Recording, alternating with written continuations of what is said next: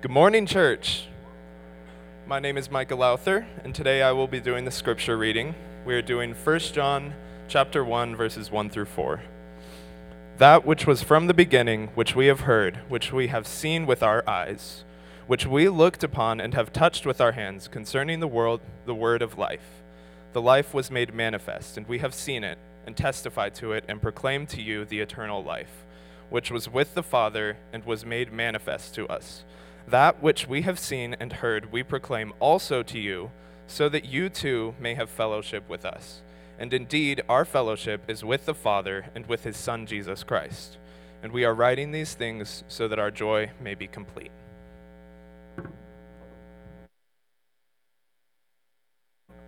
Thank you, Micah. Let's pray. Lord, we pray that the glory of Jesus would be manifest to us in our hearts and minds, that we'd understand the greatness of Christ. And so speak to us, Lord, this morning. And we pray in Jesus' mighty name. Amen.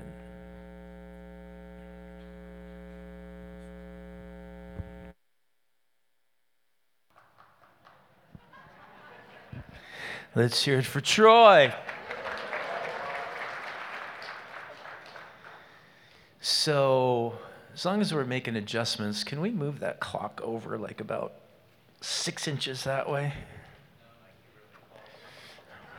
Otherwise, we're in trouble, is what I'm saying. So, in 1995, there was a singer, Joan Osborne, who had a hit song that it asked some pretty important questions, probably the most important questions. I've referenced this song before, but it bears repeating. But the lyrics of the song go like this, and this was on pop radio. If God had a name, what would it be? And what would you call it to his face? If you were faced with him in all his glory, what would you ask if you had just one question? Yeah, God is great. Yeah, God is good. What if God was one of us? Just a slob like one of us. Just a stranger on the bus trying to make his way home. Well, the truth of the matter is that Joan Osborne, wittingly or not, she really put her finger precisely on the central issue of Christmas, the central issue of the gospel. And the very center of Christmas is God becoming one of us. And last week I argued that many people, perhaps most people, have staked out what they consider to be a measured, kind of a moderate opinion of Jesus. They're not against him. In fact, they're intrigued by him. They admire him, perhaps. They may even put into practice some of his teachings. And they may even defend him against, atheists or whatever. But if you ask them if they love him, and if they love him more than they love their parents and their children, and if they've given everything up to follow him, they would look at you like you're a few cards short of a deck. You know what I'm saying? Like, that seems extreme. Love him more than what? And yet that's exactly what Jesus demands of us. He claims to be worthy of such devotion. And so either he is worthy of our highest love, of our greatest love, and of our complete surrender to him, or he's a madman worthy of scorn and derision. There is no in between. There's no moderate middle. It does not exist. It's irrational. It's Doobie Brothers theology.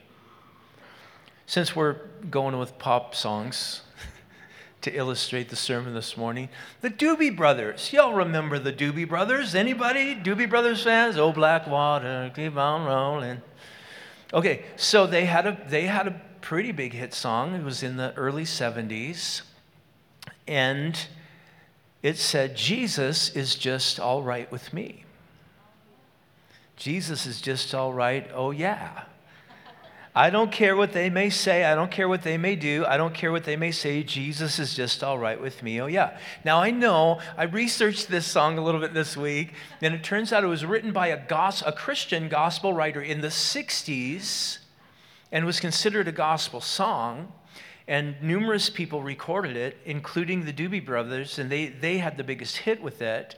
And at Doobie Brothers concerts, there would be Christians. This is back in the Jesus movement times. Christians would be at their concerts, and all the Christians would be holding up the one-way sign, through Jesus. And one of the guys from the Doobie Brothers is talking in this article and is going, we didn't know what they were doing, when that was happening. And then they started throwing New Testaments up on stage at us, So the Christians are going, yeah, this is a worship song. You guys are our guys, And the Doobie Brothers had no, thought of it being a Christian song even. And I don't think if this was a proper worship song or Christian song, it wouldn't be Jesus is just all right with me. It would be Jesus is everything to me.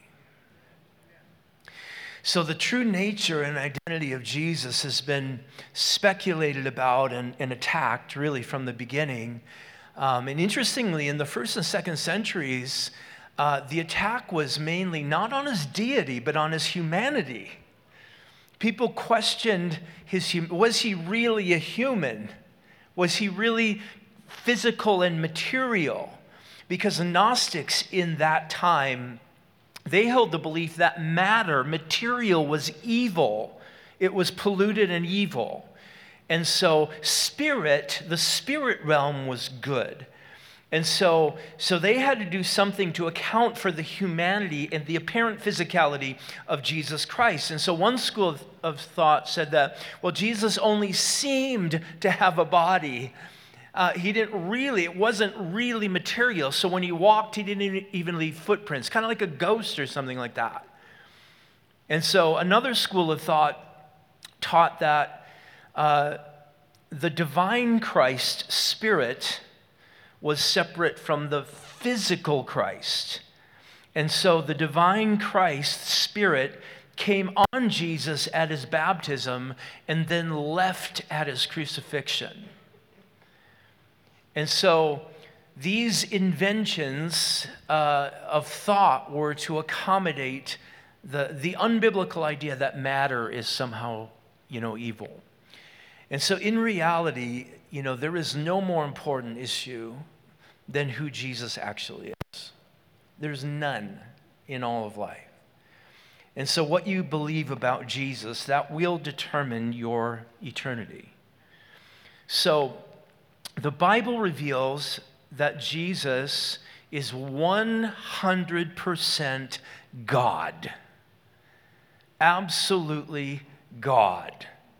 However, he is simultaneously 100% human. 100% human.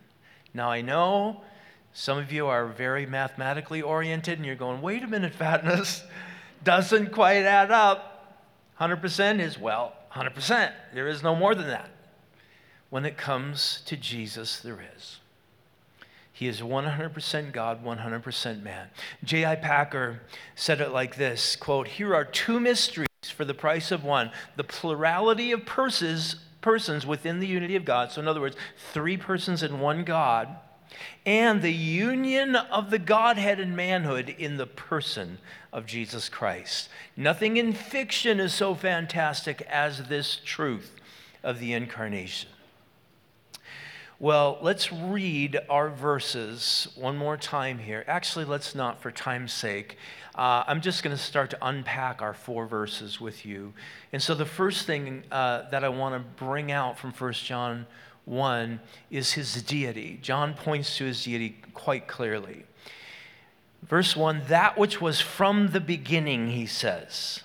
That, meaning Jesus. He's talking about Jesus, obviously, and he says he was from the beginning. Now, he doesn't say that which began to be at a certain point. He says that which was from the beginning. So the beginning that John is writing about here is not the beginning of the world, the beginning of the creation.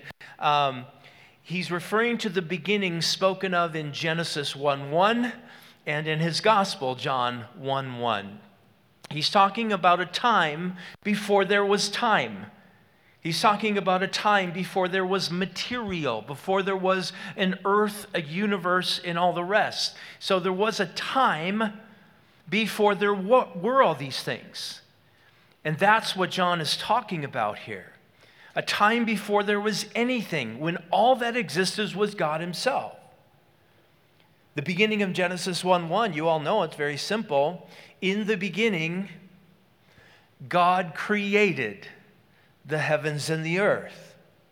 So the beginning, that's very simple, but John 1:1 is a little more profound. He says, in the beginning was the Word was with God, and the Word was God.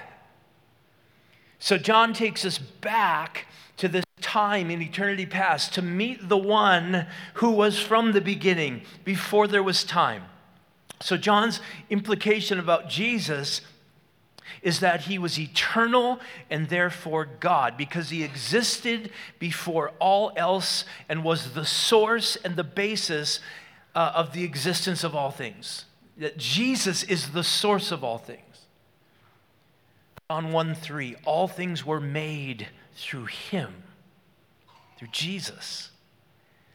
Paul takes it further. Of course, we'll dive into this in a deep way in Colossians next month. But all things, Colossians 1:16, were created through him and for him. So not only is he the creator of all things, but all things exist for him, for Jesus.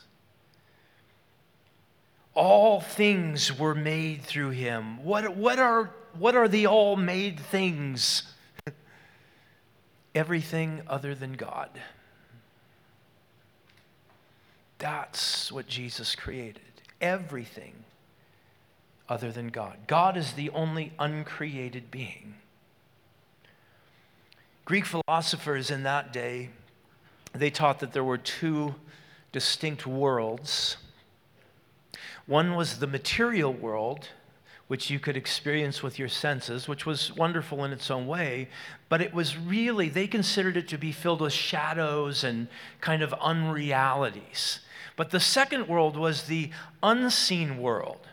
And they considered that to be the real world. So everything on earth, they thought, the material world, was a poor, pale copy of the great reality, which was the unseen world. So to the Greeks, the unseen world was the real world, and the seeable world was a shadowy copy of the original.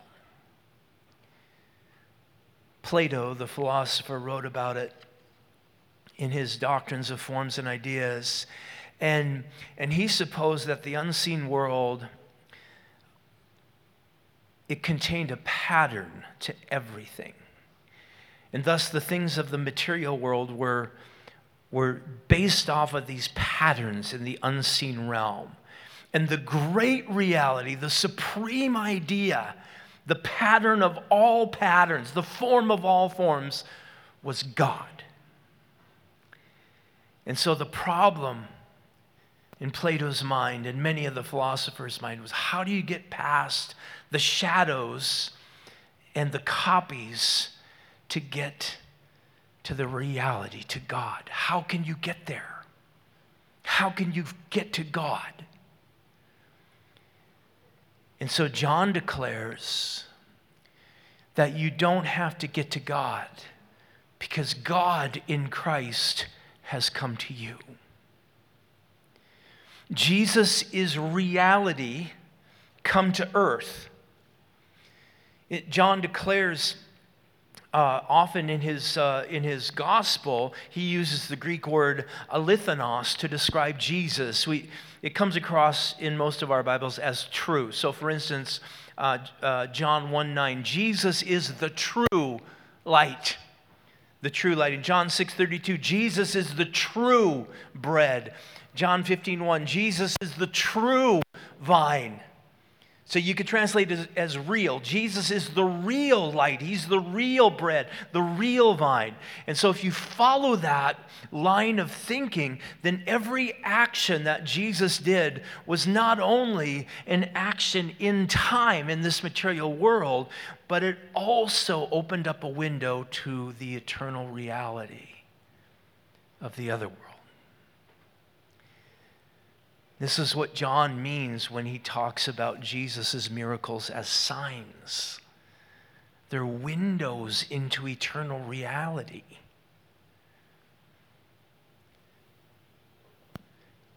Well, to John, a miracle was never an isolated act. It was a window into what Jesus always was, always is, always did, and always does. Jesus is the ultimate reality. When he fed the 5,000, he then followed it with a teaching of being the bread of life. I am the bread of life.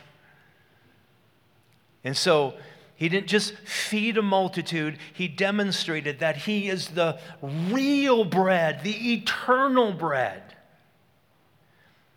When he healed the blind man, he then taught that he was the light of the world. So he didn't merely heal one man's blindness, he demonstrated that he is eternally the light of all men. You see, Jesus didn't claim to merely have the truth or know the truth. He claimed to be the truth. He is reality. However whatever narrative you have in your mind about what life is and the world and humanity and the future and all the rest, the real narrative has to be found in who Jesus is.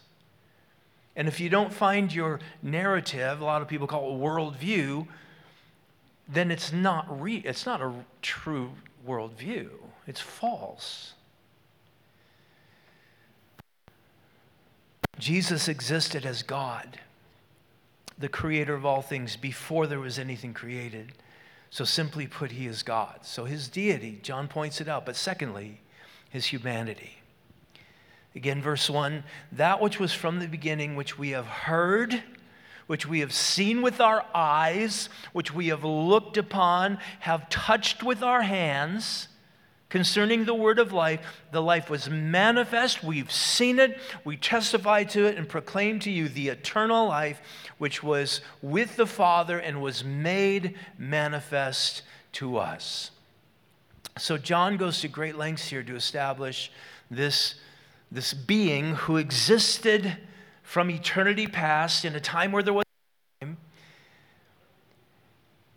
and establishes that he was physical, touchable, seeable, hearable, and completely human. So this is in opposition to what the Gnostics were saying, who were saying that matter was evil. Jesus had to be fully human. Now, I say that, it sounds hyperbolic, but it's true. Why? Why did Jesus have to be fully human? Why couldn't he, come as an angel or like a superhero or an alien or whatever? Why did he have to be 100% a human being like we are? Why did he have to have a human body and human emotions and experience human pain and human limitations and have human problems? Why did he have to be conceived in a womb and be born as an infant and be fed from his mother's breast and learn to walk and, fall down and bonk his head like our grandchildren are starting to do now? Welcome to life, honey. Why did this being from eternity have to grow in knowledge and stature and wisdom like other people? Now, there's a number of ways we could tackle this question, but I felt, and this may seem like it gets a little theological, but theology's good. So I want to look at this through the lens of Romans 5, because this paints a broad stroke with theological precision. And it helps us understand why did the Savior, why did God have to save us through a human? Why did this person, God, have to become a real human being? Why? Well, Romans 5, verse 12 says, therefore, just as sin came into the world through one man and death through sin, so death spread to all men because all sinned. For sin indeed was in the world before the law was given, but sin is not counted where there is no law. Yet death reigned from Moses to Adam, even over those whose sinning was not like the transgression of Adam, who was a type of the one who was to come. Now, there's a lot of depth in those few verses, but I'm going to try and simplify all of that for us. But I think a tough question that people ask, and I think it's a fair question, was it fair for God to condemn all people because of one person's sin? I mean, is that fair? Maybe you've wondered in your own heart, I didn't sin in the garden.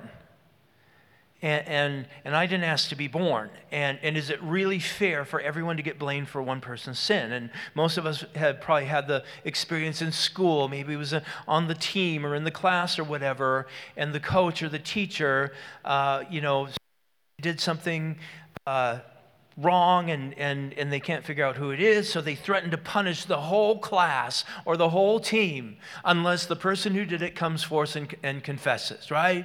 And everybody's like, oh, no way, that's not fair. And you begin to feel the gross injustice of it all. How could I be punished when I know somebody else did this thing?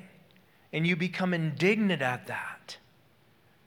Was it fair for God to condemn the whole world for the disobedience of one man? Well, Romans 5:12, therefore, just as sin came into the world through one man, and death through sin, so death spread to all men because, here it is, all sinned. And you go, okay, what does that mean? Yes, we have all sinned, but we had to get born and then at some point sin. What does it mean, all sinned? When Paul says all sinned here in Romans 5, he means all sinned in Adam. All sinned. All of us sinned in Adam. Now, this might tweak your brain a little bit here, but he is saying essentially that we were all in Adam, that we all came from Adam. Adam literally means humanity, and quite literally, all humanity sinned in the garden. We were all there in the sense that he is the source, the one man from whom all humanity came. Are you tracking with that? So he's representative of all humanity, of all humans who have ever lived and who currently live right now. We all came from Adam. So, lots of people think, way to go, Adam. You blew it, dude. They blame Adam for blowing it, and they blame Noah for not killing those 2 flies. And you think, I could have done better. I could have done better if I was there. I mean, I want to given in and eaten the forbidden fruit. Really? Let's lay aside the fact that we were there in the sense that we were contained in Adam's DNA. Adam was a sparkly brand new human. He didn't have time to pick up any bad habits or come from a dysfunctional family or get screwed up in life, right? And so he was fresh, untainted, the perfect representative for us. Now, I've probably illustrated this way before, but I think it communicates. So if we got to pick the basketball team to send to the Olympics at the next Summer Olympics, and we could choose any basketball team, any player from America that we wanted to, and it could be from any era. And it would be the person at their prime. So we could go back into the 60s, 70s, 80s and pick our team, and each player would be at their prime, at their peak. And so if it were me, I would probably pick Michael Jordan, absolutely, and then I would probably go with Magic. Yeah, and probably Kobe and probably Kareem. I know it's getting a little Laker heavy right now, but this is my illustration, so too bad for you. And okay, I'll throw you a bone. So I'm a Steph Curry fan. So I put in Steph Curry there. Sorry, LeBron, but I put in Steph Curry. And that's our team that we're sending to the next Summer Olympics to play basketball, and they play Mauritania or somebody like that, and they get beat. Well, we sent our champions. And you may think, well, couldn't they have done better? I could have done better you could have done better than Jordan and Kobe and Magic. No, you couldn't. Not even close. And what happened to them happened to us. They got beat. They represented us, which means we got beat. Listen, folks, Adam and Eve were the dream team. They got beat in the garden. Adam represented us, and we could have done no better. And in a very real sense, we were in Adam anyway. We were there. So I need you to see something here. Individual sinning is not in view here in what Paul's talking about in Romans 5. So let me put it in point form. Death is proof that we all sinned in Adam. Because some of you are going, I need more. I need more behind this idea that I was in Adam sinning. Okay, so death is proof that you were. Again, Romans 5, verse 12. Therefore, just as sin came into the world through one man, and death through sin, so death spread to all men because all sinned in Adam. For sin indeed was in the world before the law was given, but sin is not counted where there's no law. Yet death reigned from Adam to Moses, even over those whose sinning was not like the transgression of Adam, who was the type of one who is to come. So the question arises, how can you prove that we are racially linked to Adam, that we were in Adam, that we sinned in him? How do we know that we're really, a part of Adam and what he did? Well, the answer is very clear, and the argument is simply this: everyone dies. In every culture, in every nation, in every era, everyone dies. But death is the result of disobeying the law. But there was no law from Adam to Moses. The law had not been given. Moses had not scaled the heights of Sinai to receive the law of God. No commandments existed at that point. And yet men still died. People died. Read the Old Testament genealogies, and with the exception of Enoch, and you'll see that every person who came on the scene died. The earth is one giant graveyard. Billions of people buried and have gone to dust over time. Did they die because they broke the law? Well, before Moses, no. Because there was no law to break before Moses. That's what Paul's getting at. If you go out on I-84 after church today and you press hard on the old gas and you're going 100 miles an hour, maybe pretty soon you're going to see lights flashing behind you.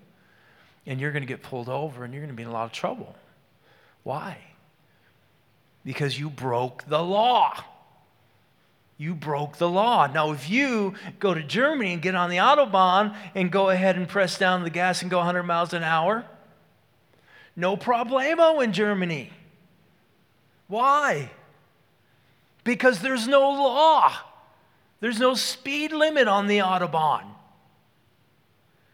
Where there is no law, the law can't be broken. And yet death happened to all these people from Adam to Moses before there ever was a law to be broken.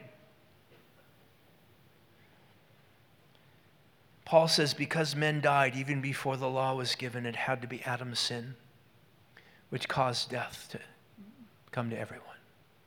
That's the explanation. A general result demands a general cause. What's the cause? The disobedience of Adam. Adam sinned, and he ultimately died. All of his descendants died before the law was given. 1 Corinthians 15:22, in Adam all die. So why does Paul kind of zero in all of this attention on one representative human? Because now he turns his attention to the other representative human, Jesus Christ, and what his actions have done for humanity. Paul explains that the obedience of Christ is the remedy for the disobedience of Adam, because he wants us to see that the gospel is not limited to any one people group or any one place or any one period of time or history, but it's relevant and essential for all people in all places at all times. The damage done by Adam's sin, it affects every human being in every place at all times, but the obedience of Jesus Christ and the imputing of his righteousness to all who believe is the remedy for the damage that Adam has done. That's why we go into all the world and we preach the gospel, okay? It's because all humans need Jesus to save them, because they're in Adam. There's no other remedy. There's no other salvation. This is why God became one of us. Now, one more thought, and we'll be done. What we gain in Jesus beats what we lost in Adam. And there's a phrase that pops out in Romans 5 a number of times, but it's the phrase much more, much more. And the basic point is this: in Christ, we don't just gain back what was lost in the fall, but we gain back much more, much more. So Romans 5:15, the free gift is not like the trespass. For if many died through one man's trespass, much more have the grace of God and the free gift of the grace of the one man, Jesus Christ, abounded for many. Verse 17, for if because of one man's trespass death reigned through that one man, much more will those who receive the abundance of grace and the free gift of righteousness reign in life through the one man, Jesus Christ. Verse 20, now the law came in to increase the trespass, but where sin increased, grace abounded all the more, so that as sin reigned in death, grace might reign through the righteousness leading to eternal life through Jesus Christ our Lord. So much more, much more, much more is what is gained in Christ. We usually think in mathematical terms. We think, man, if Adam took us to a -10, well then Jesus, gave us +10 and we end up somewhere around even. So we're somewhere where Adam was in the beginning, when he was created before he fell. Not even close. The equation is if Adam took us to a -10, then Jesus takes us to a +10 billion. That's the idea. Grace is imparted to us via Jesus and his righteousness, which results in eternal life. So think about this. If you have an infinite number and you subtract any finite number from the infinite number, what does it equal? So infinity minus 10 billion equals infinity. By definition, infinity cannot be diminished. Otherwise, it would not be infinite, right? And so the very meaning of infinite is that when you take something from it, there is no less than with what you began. So that wonderful verse in Amazing Grace is utterly accurate. When we've been there 10,000 years, bright shining as the sun, we've no less days to sing God's praise than when we first begun. In the life to come, every passing day or century or millennium will mean that the amount of future left for us is not diminished. It is never diminished. In this life, every day that goes by is one day less that we have left to live. And it just clicks by one day at a time. Boom, boom, bam. My number's getting kind of small. I noticed. I'm in way down from the 5-digit numbers. No, I'm not. Maybe I am. I don't know. But every day we live is one day less we have left. Eternal life means every day we live in eternity, there is the same infinite future ahead of us. Now, why is this important? Well, because Romans 5, it begins and ends with two of these massive infinite realities that kind of help explain each other. First, an infinite reality is infinite life. That's what eternal life means. It means infinite, never-ending life. Now, is this infinite, boring life? Right? Because right now, you and I, we have to deal with some boredom. We have to deal with issues that are associated with this life. And so is this ordinary life that we experience now just stretched out forever? And if we extended our lives as they are now forever, that might not be a very exciting prospect for some of us. It's like, no, not interested. What's the best we can do in this life, right? I mean, what's the greatest day? Is it Christmas at Disneyland or something? I don't know. Or on the beach? I don't know. What is it? Golfing, some beautiful golf course somewhere. I was talking to a friend after church last week, and he had just been on a golfing trip, and he said, man, he was in Mexico, and he says, man, I am so sick of golf right now. And he was dead serious, too. It's like, man, I am so ready to be back to work. But it's true. What do you do? I mean, if it's infinite life in our current situation, what do you do after the 10,000th round of golf? You'll be just, boom, with the club on your head, just, duh, duh.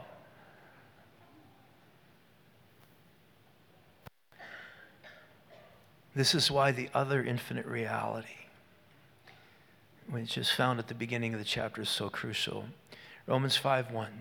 Therefore, since we've been justified by faith, we have peace with God through our Lord Jesus Christ, and through him we have also obtained access by faith into this grace in which we stand. Here it is. And we rejoice in the hope of the glory of God. The glory of God, the kabod, the weightiness, the substance of who God is. Instead of saying we rejoice in hope of eternal life, Paul says, no, our hope is in the glory of God. We rejoice in the hope of the glory of God. Because this is the reason that our future life must be eternal and why it cannot possibly be boring. It will be impossible for there to be boredom when we are experiencing the glory of our God. Any amount of time short of eternity would be inadequate for a finite creature to experience the glory of the infinite God. It'll take forever to see, literally, to see all that there is to see and experience all there is to experience and enjoy all there is to enjoy of the glory of God. Therefore, God ordains for us that we have eternal, never-ending life with which to do it. Now, what is the glory of God? Well, we have to put it in practical terms on this side. And I know many of us have experienced the glory of God in worship, and we felt his presence. And yes, that's the glory of God. But we can also take it into the more mundane. When you sit down for lunch and you bite into that, what are y'all going to eat for lunch today? Somebody, anybody? Call it out. A burrito, all right? Let's just go Mexican. You're going to eat that burrito, and that first bite is just going to explode the cheese and the meat and the hopefully hot sauce and salt. Just, it's so good. That's the glory of God. He's given us all things richly to be enjoyed. All good gifts come down from heaven from the Father of lights. And so every experience of pleasure properly enjoyed. I need to say that because everything can be taken and distorted and mangled and sinned with. But every pleasure is a foretaste of glory divine. It's from God. That's why we can be ever cognizant of the Lord and his presence, because we interact with his good gifts every day, all day. Well, so this will not be endless duration of boring life. It will not be a repetition of old ecstasies and joys. It'll be ever new sights and wonders and experiences and pleasures and so on. This is why Jesus had to become a human. He had to become a human to make a way for dead people, people who sinned in Adam and who were dead spiritually and on their way to death physically, so that they could be brought into this infinite, glorious, joyful life with God. And that's the story of Christmas, gang. This is the heart of Christmas. And I know I said 3 points and I've given you 2, so here's the last point. His aim in all of this is our joy. We are writing these things to you so that your joy would be complete. So, Christian, it doesn't matter what's going on out there in the world. You can be the happiest, most joyful person because of what we know to be true about us and about our future because of Christ. Amen? Let's pray.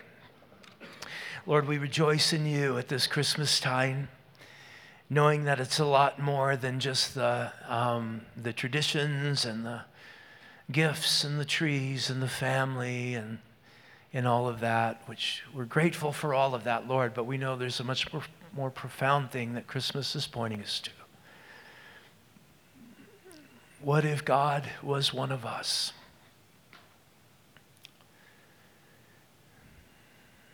And Lord, you are one of us. Jesus, you became a human being and were placed in the womb of that teenage girl 2,000 years ago.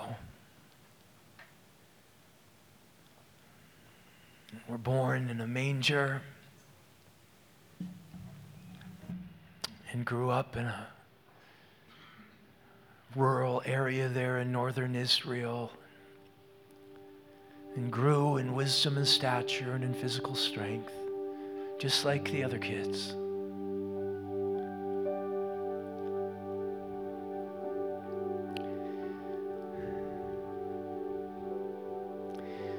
But then you began to preach about your kingdom,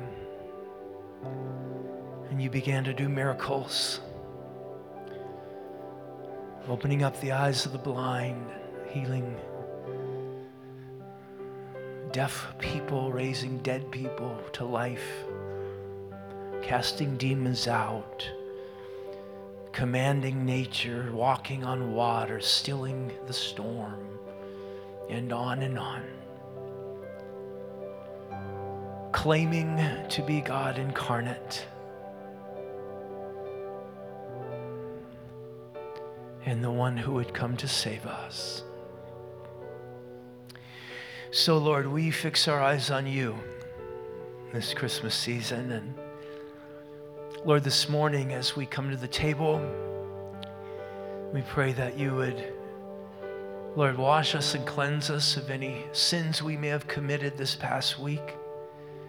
Lord, if we've been ungracious with our words, unkind or untruthful, wash us and cleanse us, Lord, from the pollution of our sin.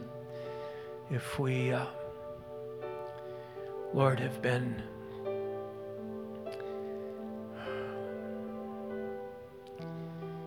maybe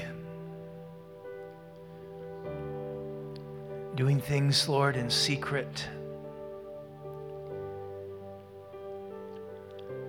because we're ashamed of these things, and maybe we're struggling with getting free from these things. God, we pray that you would bring freedom this morning, and that you'd break those chains and the voice of the devil who condemns us and says there's no way out and it's too shameful, and which are all lies. Lord, you bore our guilt and shame upon the cross, and so we have the freedom to come to you and confess this morning.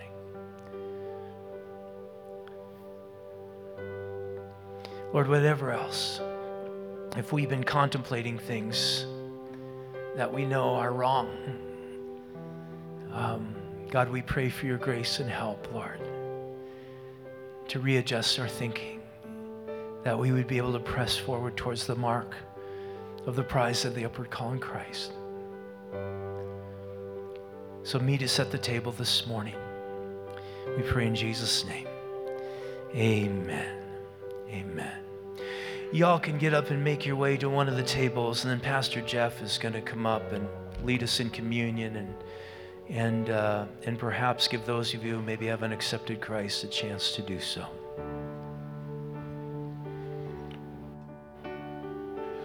So yeah, we've set up the auditorium a little different, so the communion stations are on the outside edges there, and the ushers are available to help you with that.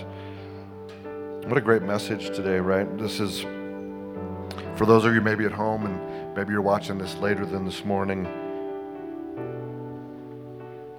and maybe you haven't believed until this moment that the story of Christmas about Jesus and his mission is to save us through his sinless life and substitutionary death, just meaning that he traded our sin for his righteousness on that cross. And so if you're believing that today for the first time, let me lead you in a quick prayer to just vocalize that. In Romans it says that if you believe in your heart and confess with your mouth that Jesus is Lord, that you'll be saved. And so we'll do that in prayer now for those of you, whether at home or here. Jesus, I believe that you did incarnate, that you came to this earth at a virgin birth in Jerusalem and Bethlehem all those years ago, Lord, and you spread your ministry to save us, to draw us to you, Lord, because the truth is we couldn't come to you. So Jesus, I believe in you. I believe that you're my Lord and Savior. Help me to live for you, Lord, from this day forward. It's in your name I pray. Amen. And so as we take communion, we remember his death, the completion of that mission to trade our sin for his righteousness. And so Jesus, on the night that he was betrayed, he took the bread and he blessed it and he gave it to his disciples. And so we'll do the same thing. Jesus, we thank you for the blessing of your sacrifice for our sin. We bless this bread, that we know that it's representative of your body. So as we partake, Lord, we bless you in Jesus' name. Amen.